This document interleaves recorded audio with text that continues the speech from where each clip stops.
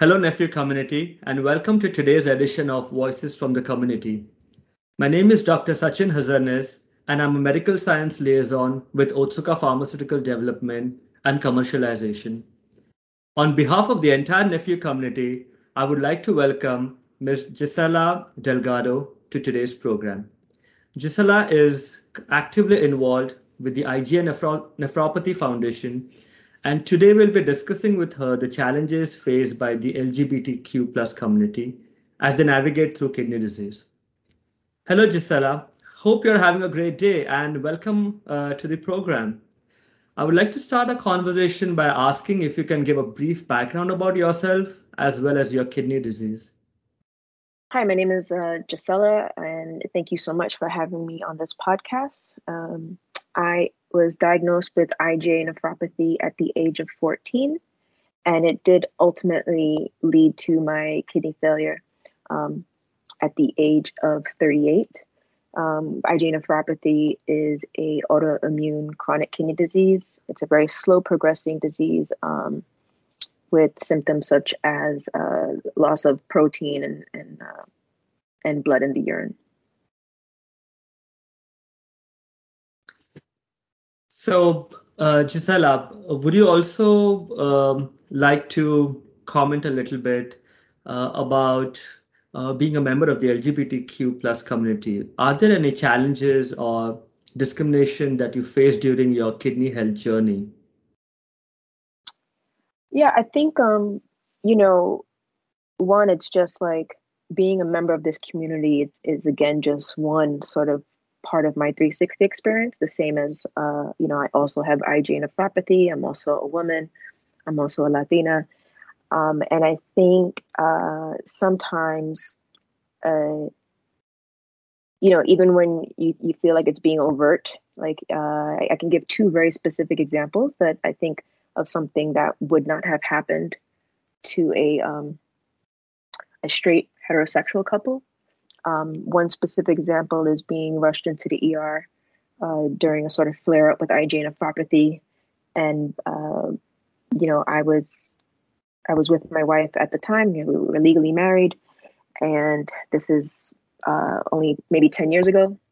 I think it was in our first year of marriage, and I was going in and I said, yes, my wife is with me. Can she come in the back with me? And the receptionist asked, are you legally married? I don't think anyone would ask a man and a woman if a woman said, this is my husband, would ever ask them if they were legally married. That's kind of like sort of jarring in that moment. And especially when you're in a place where you just need to get care. I also don't see how that was relevant to me needing care. I was just asking if, my partner could be in the back with me.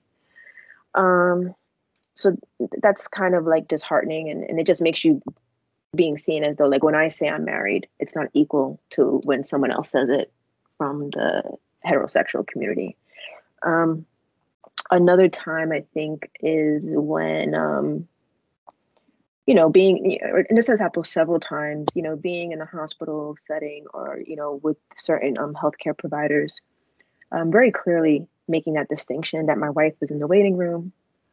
Or sometimes I'll say partner, not very often. I'm pretty proud that she's my wife. We did have to wait for that to actually happen and be legal. So I often introduce her as my wife. And, saying that, and then the person who's just like, oh, your wife is in the lobby. And then they come back and they're like, I told your friend that you're ready. And I'm like, well, I just made a very clear statement. And it's not like, I know people have been through much worse, and these are like sort of trivial, but it's just one of those things like, these small little things really matter to you. And especially again, when you're in a situation where you're just seeking some sort of healthcare treatment, and it's like just the basic sort of courtesy or respect to see me as not as what you're assuming, but literally I'm telling you, this is who I am. Right. And you choose to sort of ignore it. And I think maybe that's someone's own personal, like, uncomfortable situation with it, but it really does, it makes you feel different about the care you're getting in a place when you feel like you're not being seen for who you are. No, I think that's a really powerful experience that you have had.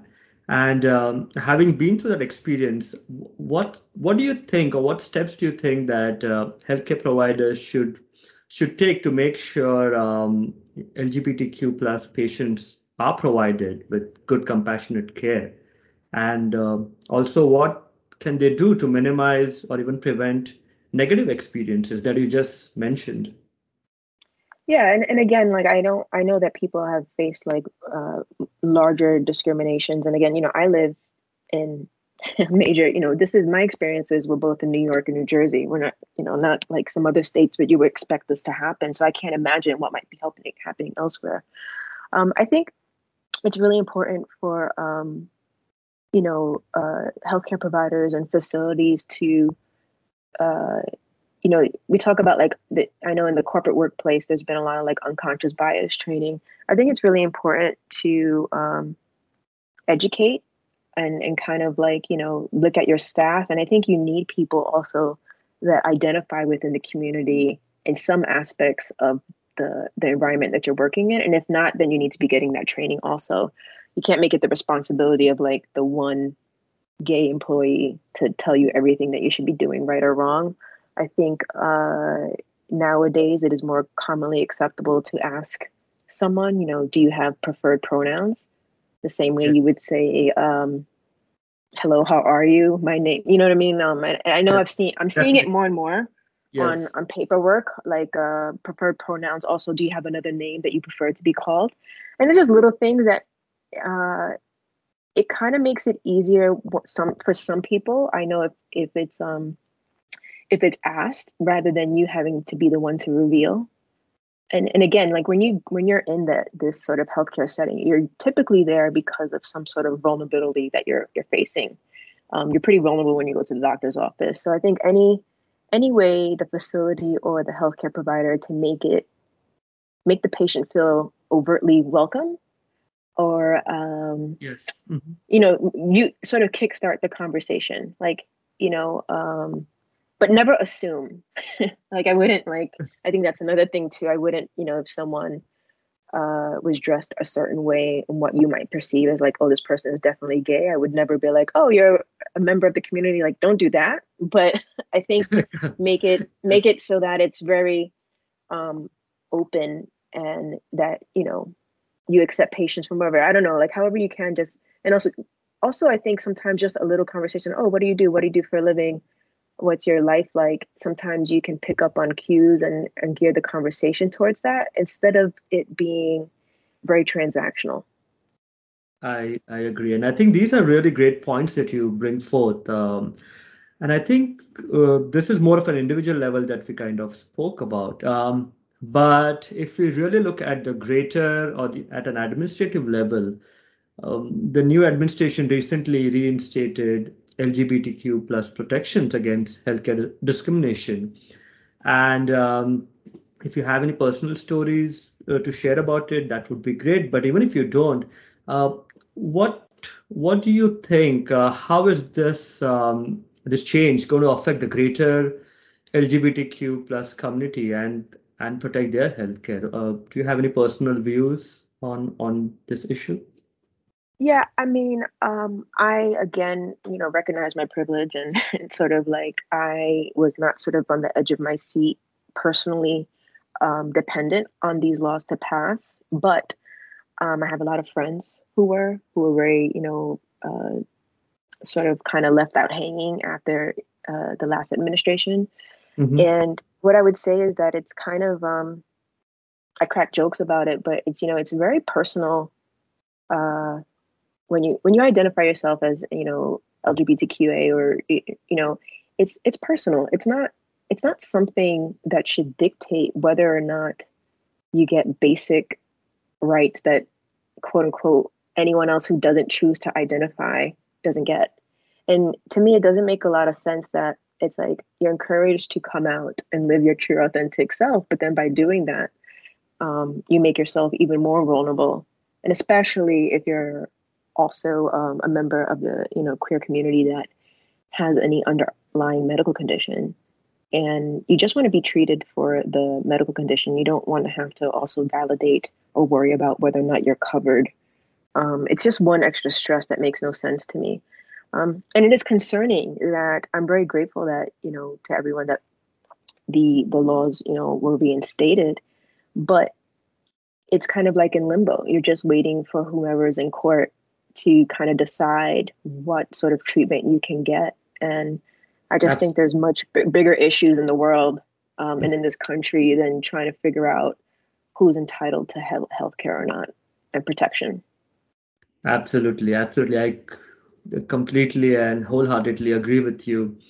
And I guess the next question or the bigger thing is on a community level. You have been through all these experiences. What are you personally doing to create awareness on this topic? Would really love to hear a little bit on that as well.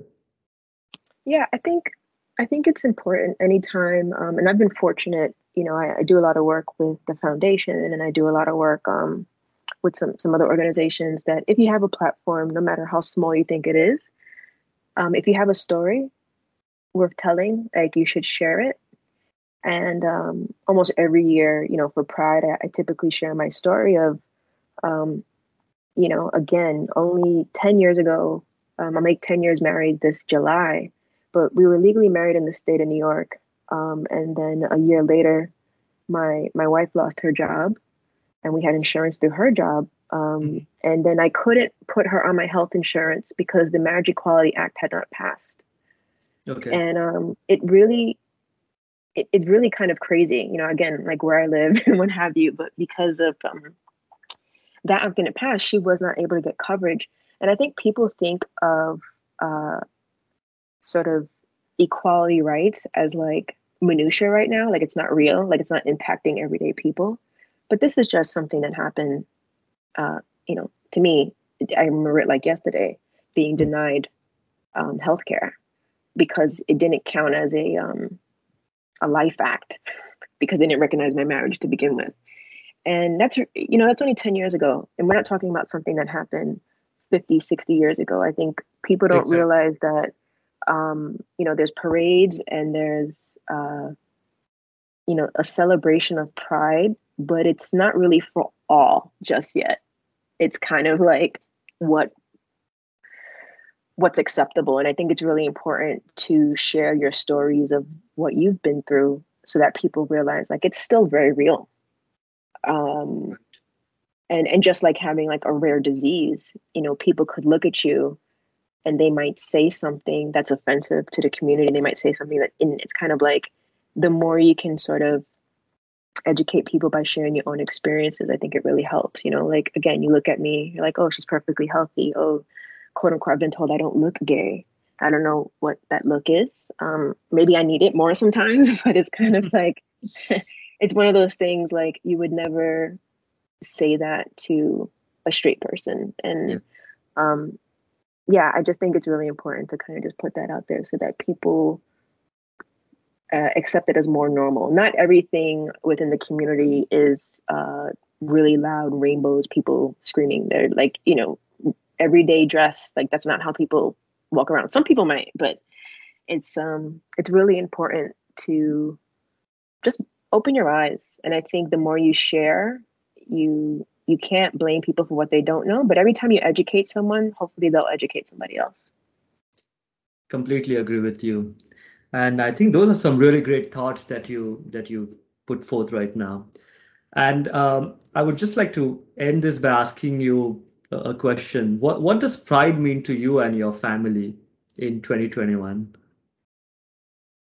I mean, I mean, for 2021, honestly, like I can't believe again, like getting married, and I've been legally married for 10 years. I can't believe that has happened, and that's gonna happen next month. I think it's also I I'm loving seeing sort of like more adolescents being accepted for who they are. I mean, there's still a lot of work to be done, but I think social media has helped a lot in certain places, and I think um, you have to remember Pride started off as a riot. Right. You know, it literally. And Yes, so I think it's a good reminder when there's a lot of civil unrest still happening in the country, like there's always going to be more work to do. Like one act does not make everything go away. There's always going to be more work to do. And pride sort of reminds me like things can get better, but it's never going to be done. absolutely. And thank you again, Gisela, for this wonderful conversation and really highlighting and bringing forth the healthcare issues faced by the LGBTQ plus community.